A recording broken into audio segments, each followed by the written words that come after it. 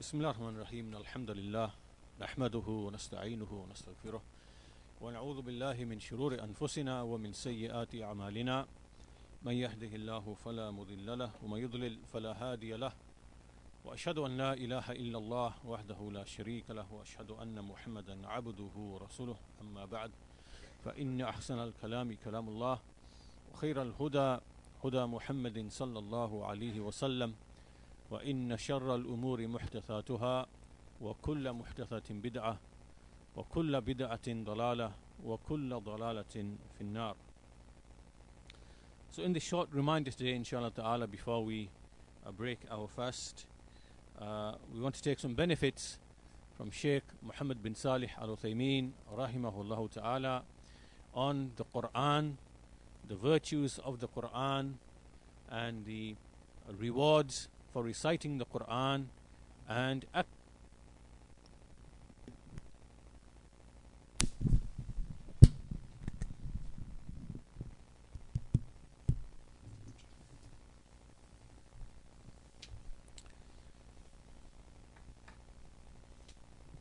So the Shaykh begins his reminder with the statement of Allah Azza wa Jal, إِنَّ الَّذِينَ يَتْلُونَ كِتَابَ اللَّهِ وأقاموا الصلاة وأنفقوا مما رزقناهم سرا وعلانية يرجون تجارة لن تبور. Indeed, those who recite the book of Allah and who establish the prayer and who spend from that which we have provided them, both in the secret and in the open, they hope for a trade that will never expire. Starting with this ayah in the Quran, the Shaykh mentions that when we speak about the tilawah or the recitation of the Quran, then this is of two types. There is a tilawah which the Shaykh calls hukmiyah, and this basically means a recitation in which a person is actually following what the Quran is telling him to do. So in the Quran, for example, we are ordered to believe in Allah, believe in His messengers, believe in His angels, believe in paradise, believe in hellfire. So to follow that command, which is to have iman, to actually believe in these things. Likewise, we are ordered with obligations, the obligation of the prayer, the obligation of the fasting, the obligation of the zakah. So likewise, to actually abide by these commands. And similarly, those things which Allah has prohibited us from in the Quran, from shirk, from worshipping others besides Allah, from disobedience to parents, from falling into many of the other sins that Allah has prohibited, then likewise to keep away from all those things. So this type of recitation, this type of tilawah is called the tilawah hukmiyah. Basically, you are following the actual commands of the Quran. This is one type. And the other type the Shaykh mentions is the tilawah which is lafdhiyah, which is the tilawah which we all commonly know, commonly understand, which most people understand, which is to simply recite the Quran in its wording. And so this is what most people understand of the Quran, of its recitation. And we are going to look, inshallah ta'ala, halfway through the lesson in a bit more detail about this word tilawah. What does it mean? And how did the Sahaba radiallahu ta'ala anhum and their students, the Tabi'een, how did they understand what is meant by the word tilawah? Which is translated as to recite the Quran. So this Quran was revealed in the month of Ramadan, as we see in Surah Al-Baqarah, شهر رمضان الذي أنزل فيه القرآن هدى للناس وبينات من الهدى والفرقان. That the month of Ramadan in which the Quran was revealed as guidance, containing guidance, and as clear proofs, clear evidences of guidance, and as a criterion between the truth and between the falsehood. So the virtue of this Quran, first of all, and likewise the virtue of the month in which it was revealed, they go together. For that reason, we are commanded to fast the month of Ramadan. فَمَنْ شَهِدَ مِنْكُمُ الشَّهْرَ فَلْيَصُمْهُ. The ayah continues. So whoever amongst you witnesses this month, meaning this month of Ramadan, in which the Quran was revealed, then let him fast this month. So we're going to look at two types of recitation, the two types of tilawa. The tilawa in the first part, which is lafdhiyya, and the Shaykh says وَهِيَ قِرَاءَتُهُ. This is the recitation of the Quran. He says وَقَدْ جَاءَتِ النُّصُوص الْكَثِيرَةِ فِي فَضْلِهَا إِمَّا فِي جَمِيعِ الْقُرْآنِ وَإِمَّا فِي سُوَرٍ أَوْ آيَاتٍ مُعَيَّنَةٍ مِنْهُ. So he says there are many texts which have come from the Messenger of Allah ﷺ about the excellence of the Quran. Either the Quran as a whole, just the Quran as a whole, or specific chapters of the Quran, or specific verses of the Quran. And then the Shaykh will bring us many ahadith in this regard. So from them is the hadith of Uthman bin Affan radiyallahu anhu, that the Prophet sallallahu alaihi wasallam said, خيركم من تعلم القرآن وعلمه. The best amongst you is the one who learns the Quran and then he teaches it. And so keep in mind that when we speak about learning the Quran, we are not speaking only about learning how to recite the Quran, because this is only one half of the entire thing. This is only one half of the purpose behind the Quran. And this will become clear inshallah ta'ala as we will learn how the Sahaba radiallahu anhum used to learn and act upon the Quran in small pieces. So this hadith was reported by Al-Bukhari and Muslim, and likewise the hadith of Aisha radiallahu anha, that the Prophet sallallahu alaihi wasallam said, Al-Mahiru bil-Quran ma'a-safarati al-kiram al-bararah والذي يقرأ القرآن ويتتعتع فيه وهو عليه شاق له أجران.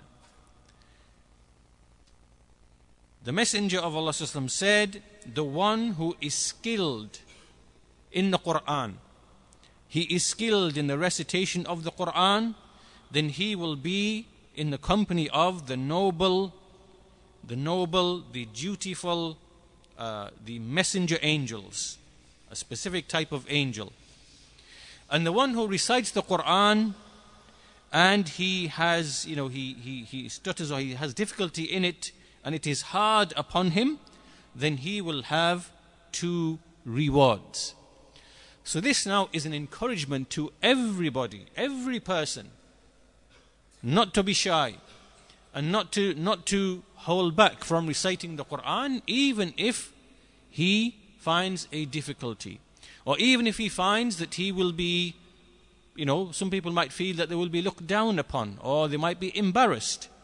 This hadith is an encouragement to ignore all of that and to continue in trying to recite the Quran despite whatever difficulty that you might face. And over time, inshallah ta'ala, you will overcome those difficulties.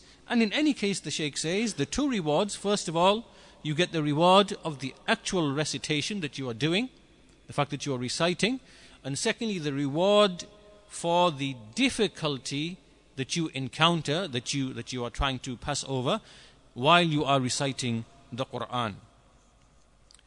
Likewise, reported by Al-Bukhari and Muslim from Abi Musa Al-Ash'ari radiyallahu anhu, that the Prophet sallallahu alaihi wasallam said, and he gave us a parable, a similitude. So he said, مَثَلُ الْمُؤْمِنِ الَّذِي يَقْرَأُ الْقُرْآنِ. The similitude or the likeness of the one who recites the Quran, of the believer who recites the Quran, is the example of a citrus fruit, like a citrus fruit. And رِيحُهَا طَيِّبٌ وَطَعْمُهَا طَيِّبٌ What you get from this fruit is first of all, you can actually smell the fragrance of the fruit. It has a nice, beautiful fragrance when you smell it. And likewise, its taste is good as well. So this is the example of the believer. The believer who he's a believer to begin with. He has iman, and then he recites the Quran on top of that. Right? So he has a good smell, and likewise a good taste by virtue of iman and then the Quran. And as for the believer, وَمَثَلُ الْمُؤْمِنِ الَّذِي لَا يَقْرَأُ الْقُرْآنِ, and as for the believer who does not recite the Quran, meaning it's not in his habit or his routine to always recite the Quran, then he is like the date. He's like the date. The date doesn't have a fragrance. Dates don't have a fragrance like you have the citrus fruit. However, its taste is sweet. Its taste is sweet. So in other words, in both situations there is excellence and virtue for the believer, but the one who recites the Quran and who is frequent in reciting the Quran, then he has something additional, something extra, that he has a fragrance about him and around him that the other believer does not have, by way of the recitation of the Quran. Likewise, from the excellences and the virtues of the Quran and the recitation of the Quran is that the Quran will come as an intercessor. It will come and intercede on your behalf on Yawm al-Qiyamah. The Messenger of Allah said in the hadith related by Abu Umama radiyallahu anhu, that he said, اقرأوا القرآن فإنه يأتي يوم القيامة شفيعا لأصحابه. Recite the Quran, for indeed it will come on the day of judgment as an interceder, as an intercessor for those who would recite it. So as we know, on the day of judgment there will be numerous types of intercession. Intercession meaning where somebody appeals to Allah Azza wa Jal on behalf of another person. Right? He appeals to Allah, asks Allah for something, for some relief on behalf of another person. And we believe this as Muslims, that on the day of judgment there will be numerous types of shafa'ah, numerous types of intercession. Intercession of the Prophet ﷺ, intercession of the angels, intercession of the believers. And here we are told that the Quran likewise will come and it will intercede for those who would memorize it, recite it, and likewise who would abide and act by its teachings. Also, the hadith from Uqbah bin Amir radiyallahu anhu, that the Prophet sallallahu alaihi wasallam, he said, does not one of you leave and go to the mosque?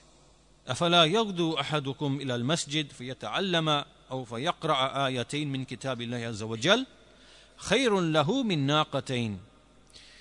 Does not one of you go to the mosque and then learn or recite 2 verses from the book of Allah Azza wa Jal?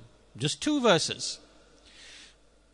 These 2 verses are better for him than 2 camels. 2 camels. Now camels, if you're in the desert, this is a prized possession for you. It is your food, it is drink for you. It is your food. It's a drink first of all. Food only if you slaughter it, but it's your drink. And it is your transport. Right? A camel is a prized possession. So similarly, it would be like today we have means of transport, and we have cars and things like this. Whatever possession you have, which is the same as a camel would be to the people in the desert. So if you come to the masjid and you learn 2 ayat, 2 verses, ayatain, 2 verses, or you recite 2 verses, this is better for you than 2 camels. And he says, وَثَلَاثٌ خَيْرٌ لَهُ مِنْ ثَلَاثٍ. And 3, to recite 3 or to learn 3 is better for him than 3 camels. وَأَرْبَعٌ خَيْرٌ لَهُ مِنْ أَرْبَعٍ. And 4 are better for him than 4 camels. وَمِنْ أَعْدَادِهِنَّ مِنَ الْإِبِلِ. Of their like from the camels. So look at the excellence of even just coming to the masjid and learning, memorizing, reciting just 2 of the verses of the Book of Allah Azza wa Jal. Similarly, in Sahih Muslim from Abu Hurairah radiyallahu ta'ala anhu, that the Prophet ﷺ said, مَجْتَمَعَ قَوْمٌ فِي بَيْتٍ مِّن بُيُوتِ اللَّهِ يَتْلُونَ كِتَابَ اللَّهِ وَيَتَدَارَسُونَهُ بَيْنَهُمْ إِلَّا نَزَلَتْ عَلَيْهِمُ السَّكِينَةُ وَغَشِيَتْهُمُ الرَّحْمَةُ وَحَفَّتْهُمُ الْمَلَائِكَةُ وَذَكَرَهُمُ اللَّهُ فِي مَنْ عِنْدَهُ. No group of people gather together in a house from the houses of Allah, reciting the Book of Allah and studying it between themselves, except that tranquility descends upon them. Serenity and calmness and tranquility descends upon them, and mercy envelopes them, mercy covers them, and the angels surround them. The angels surround them, and Allah, He mentions them to those who are near Him, meaning to those angels who are near Him. So this is basically what we are engaged in right now. We have met together in a house from the houses of Allah Azza wa Jal, and we are reciting the Book of Allah, we are studying the Book of Allah, and the reward for this is tranquility and mercy, and the angels being present and enveloping the believers, and Allah Azza wa Jal mentioning those people to those who are with Him in the highest company. Also we are taught in the Sunnah of the Messenger of Allah sallallahu about the nature of this Quran. This Quran is such that on the one hand it is easy to memorize. And on the other hand, it is something that can be very quickly forgotten. So the Messenger of Allah, he said, تَعَاهَدُوا الْقُرْآنِ فَوَالَّذِي نَفْسِي بِيَدِهِ لَهُوَ أَشَدُّ تَفَلُّتًا مِنَ الْإِبِلِ فِي عُقْلِهَا.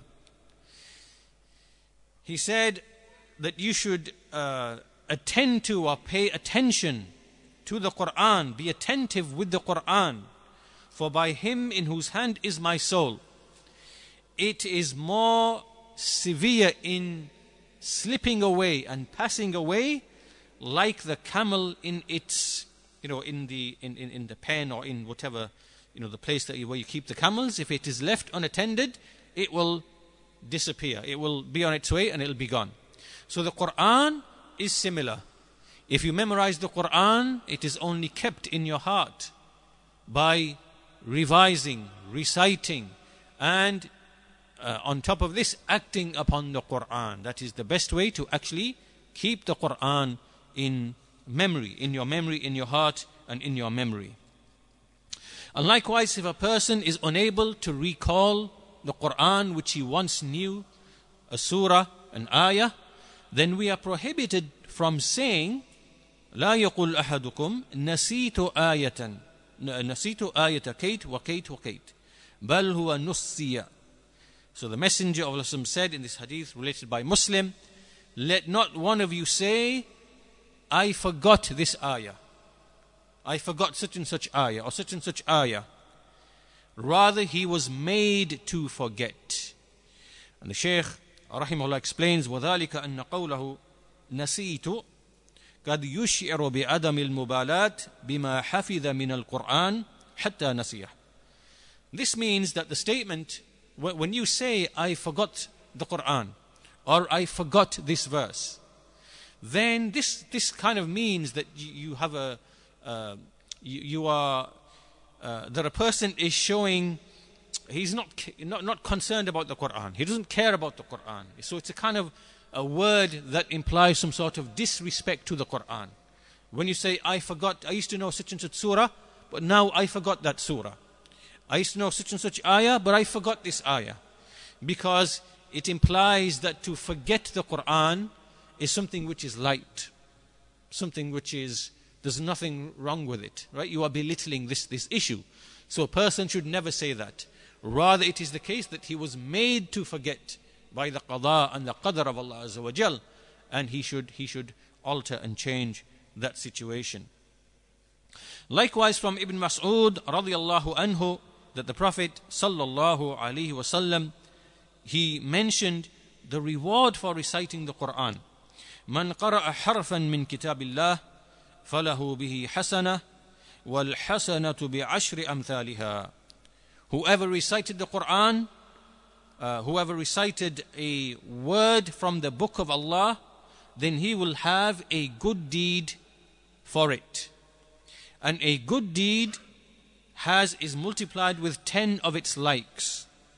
And I do not say لا أقول ألف لام ميم حرف. I do not say that alif lam mim together, these three letters together, is one word. ولكن ألف حرف ولام حرف وميم حرف. However, the alif is one harf, one harf, and the lam is one harf, and the mim is one harf. So there are three. For every single letter in every single word, there is one reward. Then it is multiplied 10 times over. And likewise, from the statement of Ibn Mas'ud radiyallahu anhu himself, and he was from the great scholars of tafsir, along with Ibn Abbas radiyallahu anhuma, he was from the great scholars of the Quran. He said, إن هذا القرآن حبل الله المتين والنور المبين والشفاء النافع عصمة لمن تمسك به ونجاة لمن أتبعه. Indeed, this Quran is the strong rope of Allah, and it is the clear light, and it is the beneficial cure, the beneficial healing, and it is a protection for the one who held fast to it, and it is a safety or deliverance for the one who followed it. This is a beautiful, beautiful statement from Ibn Mas'ud radiyallahu anhu. It is a rope of Allah to which one should cling to. It is a light which gives guidance, which directs a person. It is a healing for what is in the hearts of people, of ignorance and of the various other diseases of the hearts, of anxiety, of the fear and all of those other things. It is a healing for the hearts, and it is a protection for the one who holds fast to it, and it is deliverance for the one who follows it. So after mentioning all of these texts are general for the Quran, for the recitation of the Quran, and they indicate a tremendous reward for actions which are very simple and easy. You recite from your memory that which you've memorized, or you sit and you open the Quran. This is a very, very easy action to do on a daily basis. And so there are tremendous rewards, as you have seen. Then, in addition to this, in addition to the general mention of the virtues of the Quran, there are many texts which mention the virtues of specific surahs in the Quran. So from them, in Sahih al-Bukhari, from Abi Sa'id bin al-Mu'alla radiyallahu anhu, that the Prophet sallallahu alaihi wasallam, he said, لأعلمنك أعظم سورة في القرآن الحمد لله رب العالمين هي السبع المثاني والقرآن العظيم الذي أوتيته. He said, I will teach you the greatest chapter in the Quran, الحمد لله رب العالمين, which is Surah Al-Fatiha. It is the 7 often repeated verses and the mighty Quran with which I was given. This Surah Al-Fatiha is so tremendous that we see in another hadith, the Messenger of Allah said, it has been made to be a pillar in the prayer. It is a pillar of the prayer, a rukn of the prayer. لا صلاة لمن لم يقرأ بفاتحة الكتاب. There is no prayer for the one who does not recite Surah Al-Fatiha in his prayer. And likewise from Abu Hurairah radiyallahu anhu, who said that the Messenger of Allah said, "Man salla salatan lam yaqra' fiha bifatihatil kitab, fahiya khidaj." يقولها ثلاث. He said this 3 times.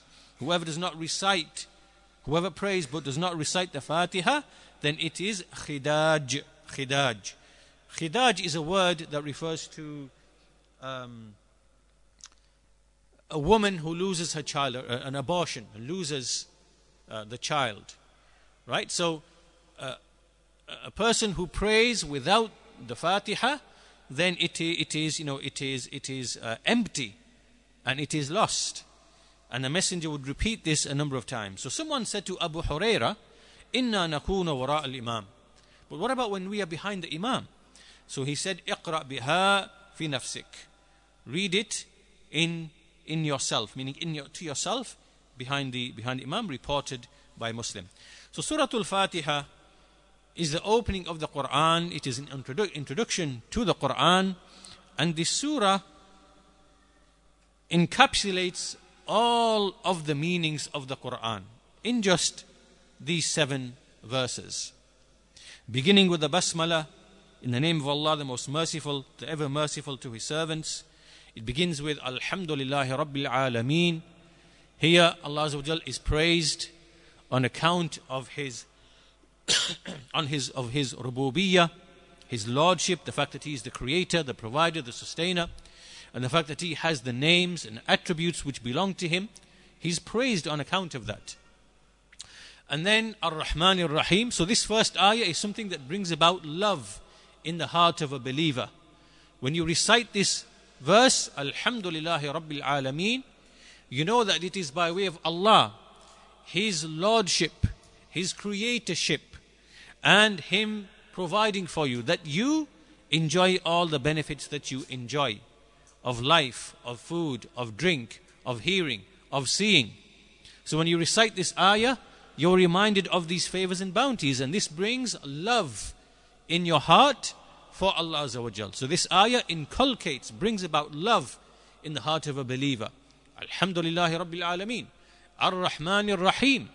Now Allah Azza wa Jal is the one who is full of mercy. The one who is full of mercy. Ar-Rahman. Ar-Rahim. And the one who is ever merciful to His believing servants. When a believer recites this ayah, he develops hope in his heart that Allah will forgive him. Right? Now his heart is hopeful for the mercy of Allah Azza wa Jal, whose mercy surrounds every single thing. But then after this ayah, he then recites Maliki Yawmiddin, the master of the day of judgment. And so this now inculcates within him fear, because he fears the accounting on the day of judgment for his deeds, and he fears the punishment of Allah. So not only is Allah Ar-Rahman Ar-Rahim, but He's also the one who is Malik, the owner of the day of judgment. And He's the one who punishes and rewards, punishes or forgives. So when a believer recites these 3 verses, these are now the foundations of ibadah. These are the foundations of worship. What is worship? Worship begins in your heart, and it begins with these 3 feelings. Your love of Allah, which propels you to obey Him. You love Allah, it leads you to obey Him. Similar to how you would love your parents. A true sign of your love for your parents is that you would obey your parents. And then likewise, when you know that He is the most merciful, you hope in His forgiveness. And when you know that He is the master of the day of judgment, you fear His punishment. So a believer remembers this every time he recites this chapter in the prayer and outside of the prayer. And then we say, إِيَّاكَ نَعْبُدُ وَإِيَّاكَ نَسْتَعِينَ. These 2 statements are statements of Tawheed. إِيَّاكَ نَعْبُدُ, you alone do we worship. This is a statement that Allah Azza wa Jal alone is worthy of worship. And the proof for that is the 3 verses that came before. Because the 3 verses that came before, Alhamdulillahi Rabbil Alameen, Allah is the Lord of the worlds. and He has beautiful names, Ar-Rahman, Ar-Rahim, Al-Malik or Al-Malik. So by way of His Rububiyyah and His Asma'i wa Sifat, this is a proof that He is worthy of worship. So we say, Iyaka na'bud, You alone do we worship. Iyaka nasta'een, from You alone do we seek help. So this now is when we acknowledge that Allah is the Rabb, the Lord, the Creator, the Owner, the one who controls life and death and everything else of rain, provision, sustenance, everything. He is the one from whom we are seeking aid in our worship of Him. This is a proof for Allah's rububiyyah, and that we seek aid by way of Allah Azza wa Jal. Iyaka na'bud wa iyaka nasta'een. And then we ask Him for guidance. Ihdina as-sirat al-mustaqim. Guide us to the straight path. The path of those, sirat al-ladhina an'amta alayhim, the path of those upon whom You have bestowed Your favor. غَيْرِ الْمَغْضُوبِ عَلَيْهِمْ وَلَا الضَّالِينَ. Not of those upon whom is Your anger, nor of those who are astray. Here in the second half of the chapter, Allah Azza wa Jal has divided the whole of mankind into three groups. This is a classification of mankind. Mankind are of three groups. There are those upon whom is Allah's favor. They are those who receive knowledge and they act upon the knowledge. They have ilm and they have amal. So they receive knowledge and they act upon that knowledge. So they are the prophets and the messengers and their companions and those who are upon their way, because they combine between al-ilm wal-amal, between knowledge and action. Then He said, al-maghdubi alayhim, ghayr al-maghdubi alayhim, not of those upon whom is Your anger. Those upon whom is Allah's anger are the ones who have knowledge. They are given knowledge of the truth and guidance, but they do not act upon it. They neglect that knowledge and they do not act upon that knowledge. And so this trait and this quality is found amongst the Yahud. The Sahaba, they explain this ayah, that this quality mentioned here of having the ilm, having the Torah, having the bayyinat in the Torah, having the ahkam, the law in the Torah, the laws in the Torah, and then not acting upon that. This brings upon the anger of Allah Azza wa Jal. So this is knowledge without action. And then He mentioned after that, وَلَا not of those who are astray. And those who are astray are those who act upon ignorance, who act upon other than knowledge. Right? So this is characterized, this quality we see is prominent amongst the Nasara, those who are the Christians, because they acted upon ignorance, without the law, upon other than sound revelation, and they worshipped Allah upon ignorance and upon innovations and things of that nature. Right? So this now is action upon jahl, upon other than knowledge. So these are the three types of people as it relates to the revelation of Allah. Those who combine between ilm and amal, and then those who have knowledge but they do not act upon it. And then those who act upon other than knowledge. And so we are constantly reminding ourselves every time that we recite this surah in the Quran, in the prayer, that we not be like those people who came before us. That Allah makes us from those upon whom is His favor, ilm wal amal, and not to be like those nations who came before us. And this means that amongst the Muslims are those who possess these two qualities. Amongst the Muslims, because Muslims are those from the sum of those to whom a book has been sent. We are within that category of Muslims, and then the Yahud, and then the Nasara, and then others who received a book. Right? This applies to all of those people. So every individual, me, you, I, everybody is in between these three states and conditions. In some cases, maybe he has knowledge and he acts upon that knowledge. In some cases, maybe he has knowledge, he's not acting upon it. In other cases, he is acting upon ignorance, without knowledge. A believer is always in either of these three conditions, in his life. So therefore it is upon him to remove this jahl from himself, and also to abide by the Quran, to abide with his knowledge. So this is a tremendous surah, Surah Al-Fatiha. And Ibn al-Qayyim rahimahullah ta'ala, just on the middle verse, إِيَّاكَ نَعْبُدُ وَإِيَّاكَ نَسْتَعِينُ, he's written a whole 3-volume book called Madarij al-Salikin, just on this one verse, because of the greatness of this verse. Then also the virtues and the excellence of Surah Al-Baqarah and Surah Ali Imran. These chapters come immediately after Surah Al-Fatiha, and they are basically an explanation of the types of people mentioned in Surah Al-Fatiha. Because Surah Al-Baqarah, you see that it discusses the Yahud, the Jews. So after the introduction of the surah, it then goes on to mention the Bani Israel, Allah's favors upon them, His revelations upon them, and sending down the Torah upon them. But they did not abide by it, and they abandoned its teachings. They became arrogant. They altered its teachings. They altered its words, and they played fast and loose with this book. And so their hearts became hardened. So they are those upon whom is Allah's anger, because they did not act upon the knowledge He gave them. So Surah Al-Baqarah is an explanation of those who are al-maghdubi alayhim.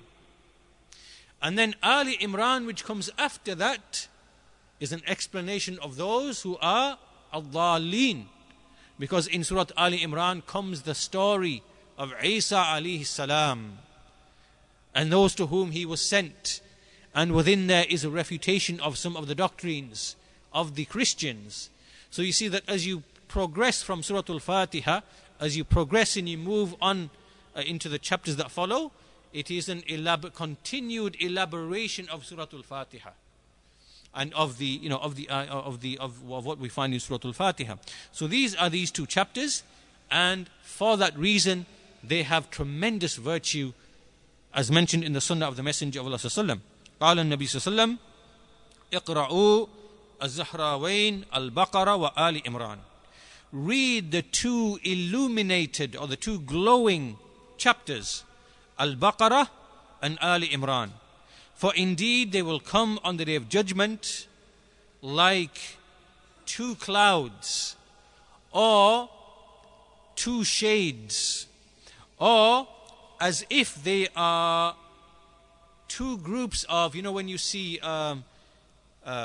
large flock of birds together forming almost like a cloud in the sky. You see birds sometimes, they do this at sunset, and there's literally thousands of them together, and they move all together like a cloud, right? This is what you're referring to, that they will come like two big clouds of birds.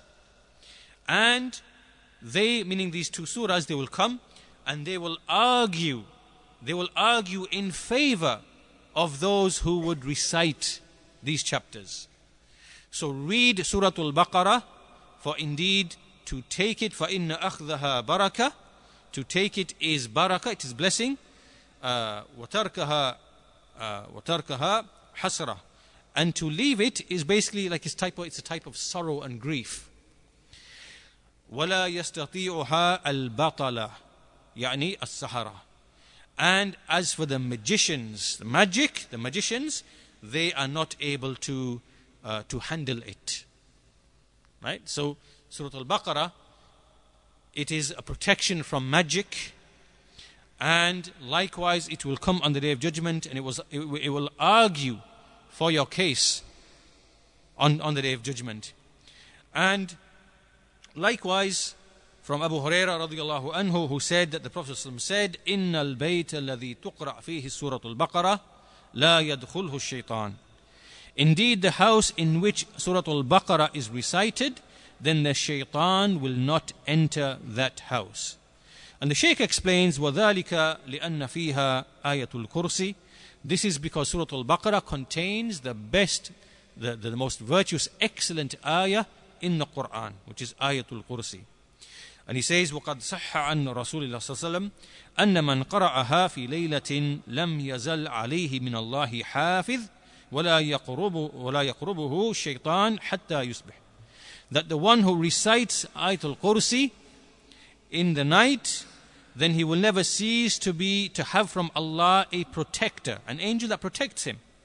And nor will shaitan approach him up until he reaches the morning.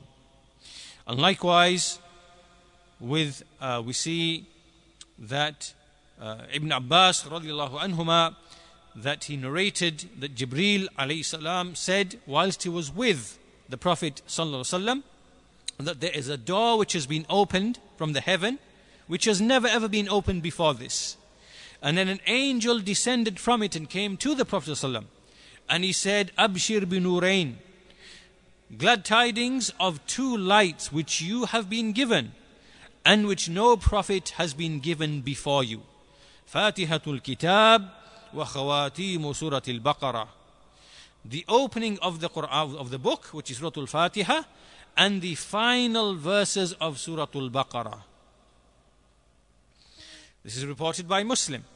And also of those chapters in which there is the virtue mentioned is Surah Al-Ikhlas. So in Sahih Al-Bukhari from Abi Sa'id Al-Khudri radiyallahu anhu, that the Prophet ﷺ, he said, وَالَّذِي نَفْسِي بِيَدِهِ إِنَّهَا تَعْدِلُ ثُلُثَ الْقُرْآنِ. By him in whose hand is my soul, indeed it equals a third of the Quran. And so the third of the Quran, we have Tawheed in the Quran, we have the laws of Allah in the Quran, and then we have the stories, those things which are mentioned, the akhbar, about that which we cannot see, of paradise, hellfire, the messengers who came before. So the Quran contains these types, and the Surah Al-Ikhlas establishes the oneness of Allah Azza wa Jal, establishes His Tawheed, establishes His names, establishes His attributes, and it is a refutation of the Christians. This surah was revealed in refutation of the Christians who came to dispute with the Messenger of Allah Sallallahu Alaihi Wasallam.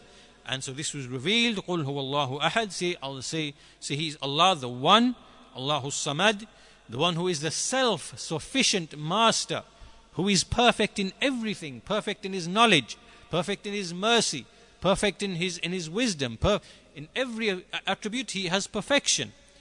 Lam yalid, He never begot. Walam yulad, nor was He begotten. A refutation of the Christians.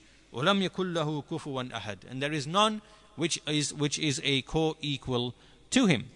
So the Shaykh then goes on to explain that even though it has been described as being equal to 1/3 of the Quran, this does not mean that a person can now come along and, in his prayer, for example, and recite it 3 times, and therefore it is now fulfilled the recitation of the Fatiha for him. No. And the Shaykh goes on to give a similar example of a statement or a hadith in which the Messenger of Allah said, Man qala la ilaha illallah wahdahu la sharika lah, lahul mulku wa lahul hamdu wa huwa ala kulli shay'in qadir. Whoever says this 10 times, then it will be equal to freeing 4 slaves from the offspring of Ismail alayhi salam. Right? To say that 10 times is equivalent to freeing 4 slaves. Now, does this mean that if a Muslim, as part of an expiation, because there are some actions which if a person falls into, the expiation for some of those actions is, one of the options is to free a slave. So can now a Muslim come along and simply recite this 10 times? La ilaha illallah wahdahu la shirk to the end, recite 10 times, and now it has fulfilled his obligation, his act of removing, freeing the slaves? Of course not. Of course not. It doesn't mean that. So this is simply mentioning the virtues of this surah by way of the meaning which it contains, which is 1/3 of the meaning of the Quran. And finally the Shaykh goes on to mention the mu'awwadhatain at the end of the Quran. قُلْ أَعُوذُ بِرَبِّ الْفَلَقِ وَقُلْ أَعُوذُ بِرَبِّ النَّاسِ. So from Uqbah bin Amir radiyallahu anhu, that the Prophet sallallahu alaihi wasallam, he said, أَلَمْ تَرَ آيَاتٍ أُنزِلَتِ اللَّيْلَةِ لَمْ يُرَأْ مِثْلُهُنَّ قُلْ أَعُوذُ بِرَبِّ الْفَلَقِ وَقُلْ أَعُوذُ بِرَبِّ النَّاسِ. That have you not seen verses which were revealed on this night, the likes which have not been seen before? قُلْ أَعُوذُ بِرَبِّ الْفَلَقِ, Surah Al-Falaq, and وَقُلْ أَعُوذُ بِرَبِّ النَّاسِ. And the Prophet also said in another narration to Uqbah that he ordered him to recite these two chapters. And then he said to him, مَا سَأَلَ سَائِلٌ بِمِثْلِهِمَا وَلَا اسْتَعَاذَ مُسْتَعِيذٌ بِمِثْلِهِمَا. That no person has asked for anything with their likes, and nor has anyone who seeks refuge sought refuge with their likes. And this is because when you reflect upon these two chapters at the end of the Quran, you see that a person is seeking refuge with Allah, the Lord of mankind, the King of mankind, and the Ilah of mankind, the deity of mankind. And this goes back right to the beginning of the Quran. Alhamdulillahi Rabbil Alameen. Allah is His rububiyyah. And then you have his mulk, that He is Malik, Maliki Yawmiddin, and that He is the one who is worshipped alone. Iyaka na'bud. The same meanings are repeated at the end, right at the end of the Quran. That He is the Rabb of mankind, He is the Malik, the King of mankind, and that He is the Ilah, the deity of mankind. So a person seeks refuge from Allah in these two chapters, first of all, from all of the evils, min sharri ma khalaq, from every evil in general. Every evil in general, all evil that exists in this creation. Then these chapters go on to mention the specific types of evil that come to mankind. So from them is when the night comes and it brings with it the evil, min sharri ghasiqin. From the night when it envelopes.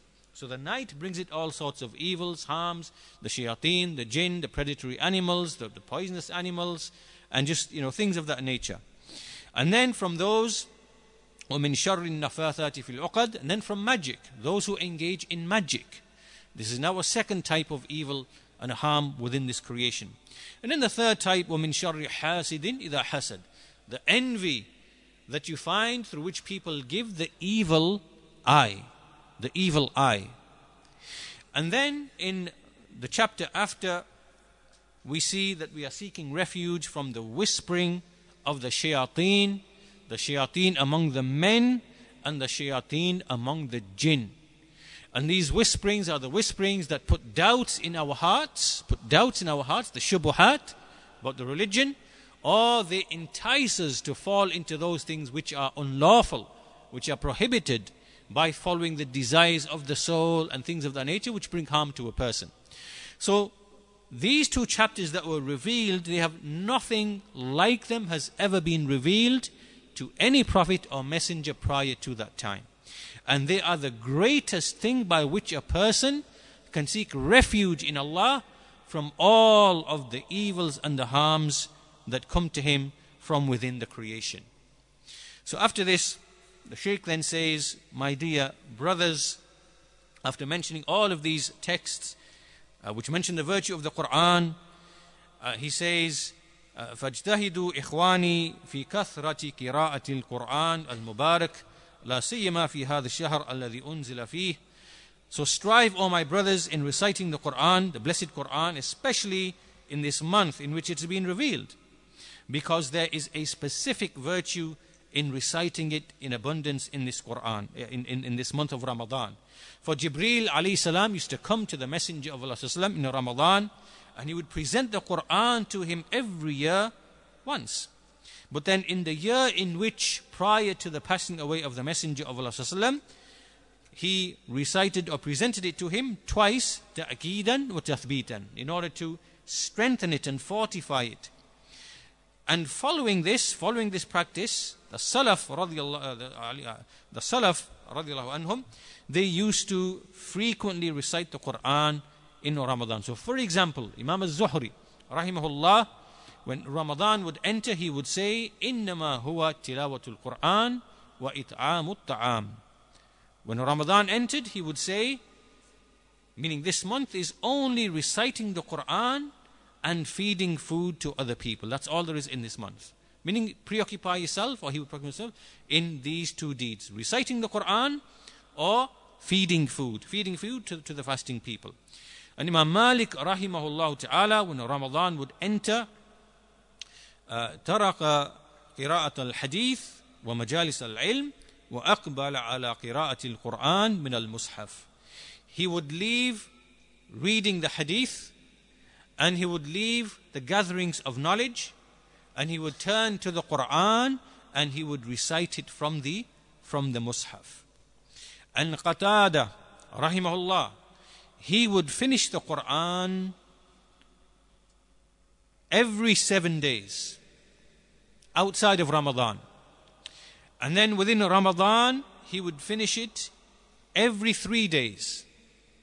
And then in the last 10 nights of Ramadan, he would finish the Quran in one day or in one night.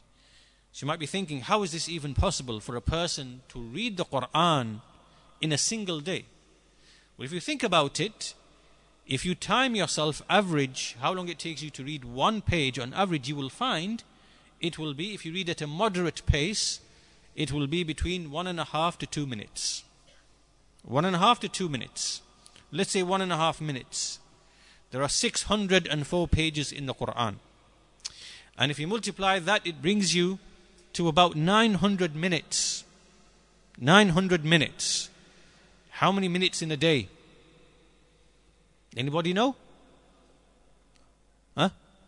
How many minutes in a day? 60 times 24. 1,440. 1,200 plus 240. 1,440. So 900 minutes is 15 hours out of 24 hours. Right? In those 15 hours, you have 9 hours to spare. In those 9 hours, you got to remember there's no food while you're fasting. So the meals are out. No time wasted on meals. Then there is the salawat that you are praying. So let's say, for argument's sake, let's give 2 hours for the salawat. That gives you 6 hours for your sleep. That's more than enough. So you can see how it is more than possible for a person to finish the Quran in a whole day. Now, we are not saying everybody should go and try to finish the whole Quran, because the aim of the Quran is to reflect upon it and to act upon it and to understand it and to take admonition from it.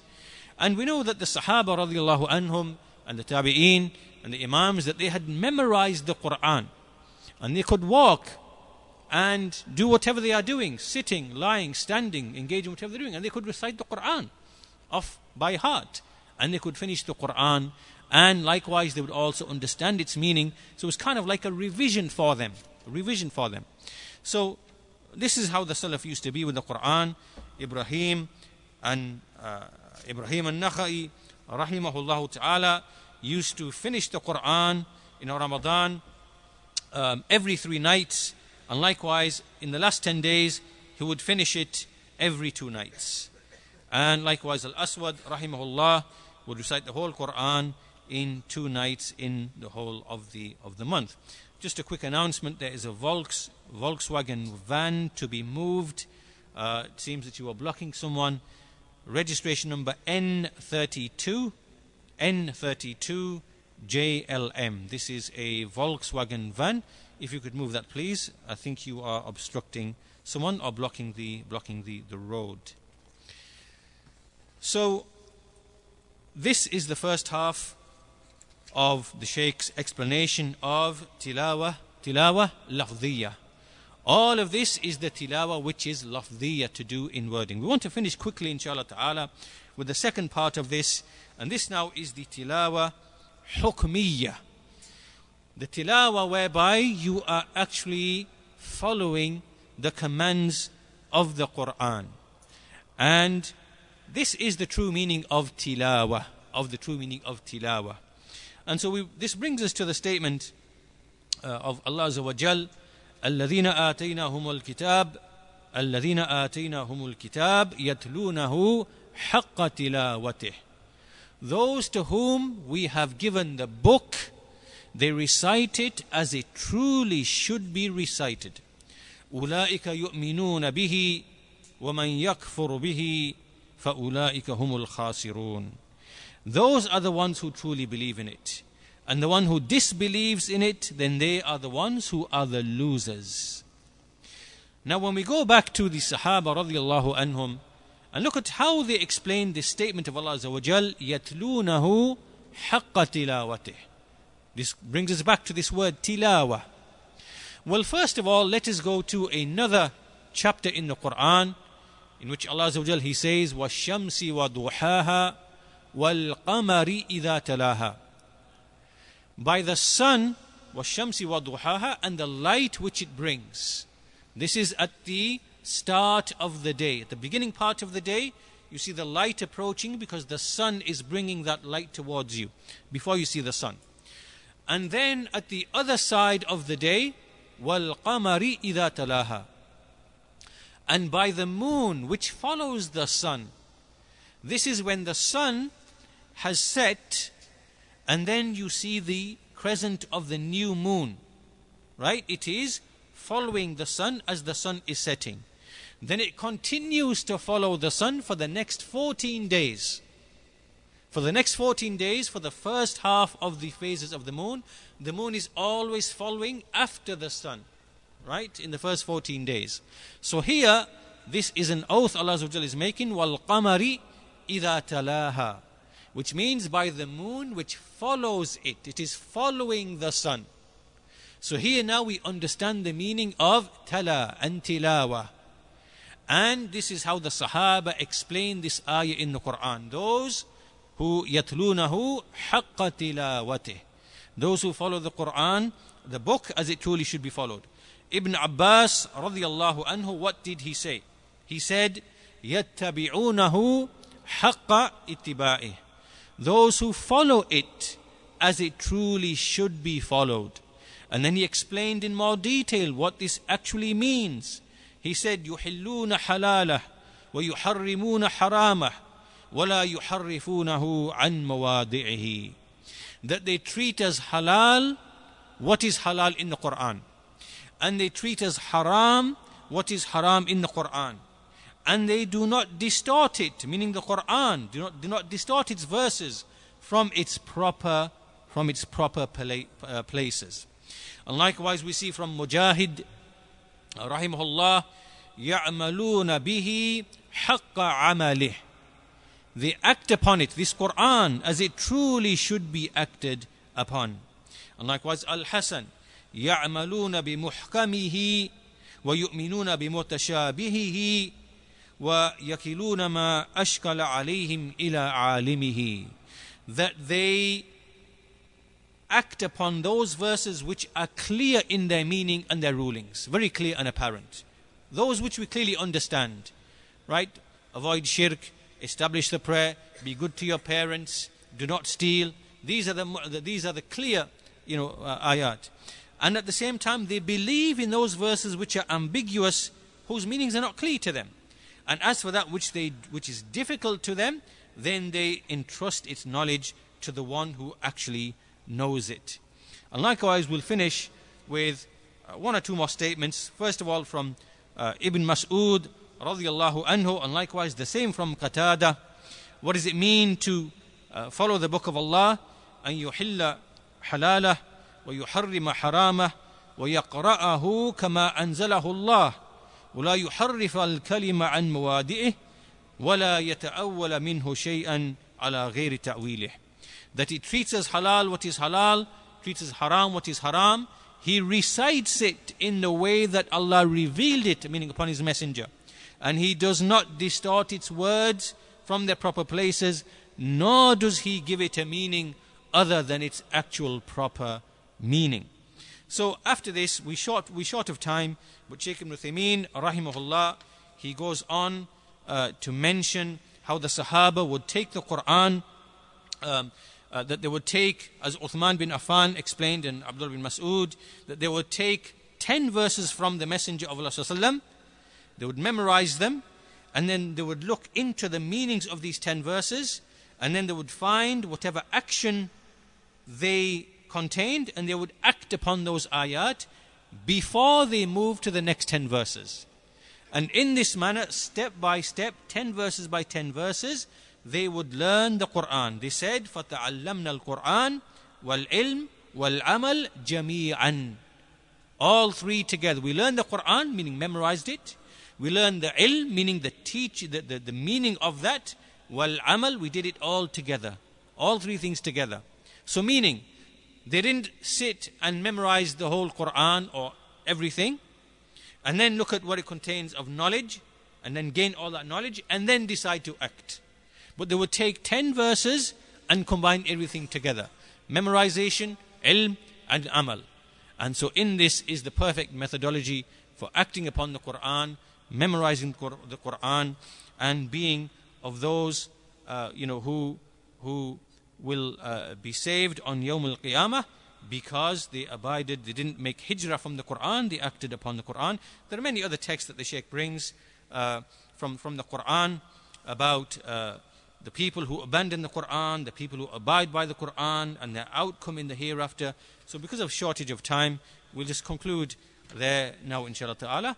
And our brother Taqweem Abu Mu'adh will give us a short reminder for the next 15-20 minutes before we break the fast. Walhamdulillahi Rabbil Alameen, wa sallallahu ala nabiyyina Muhammad wa ala alihi wa sahbihi ajma'een.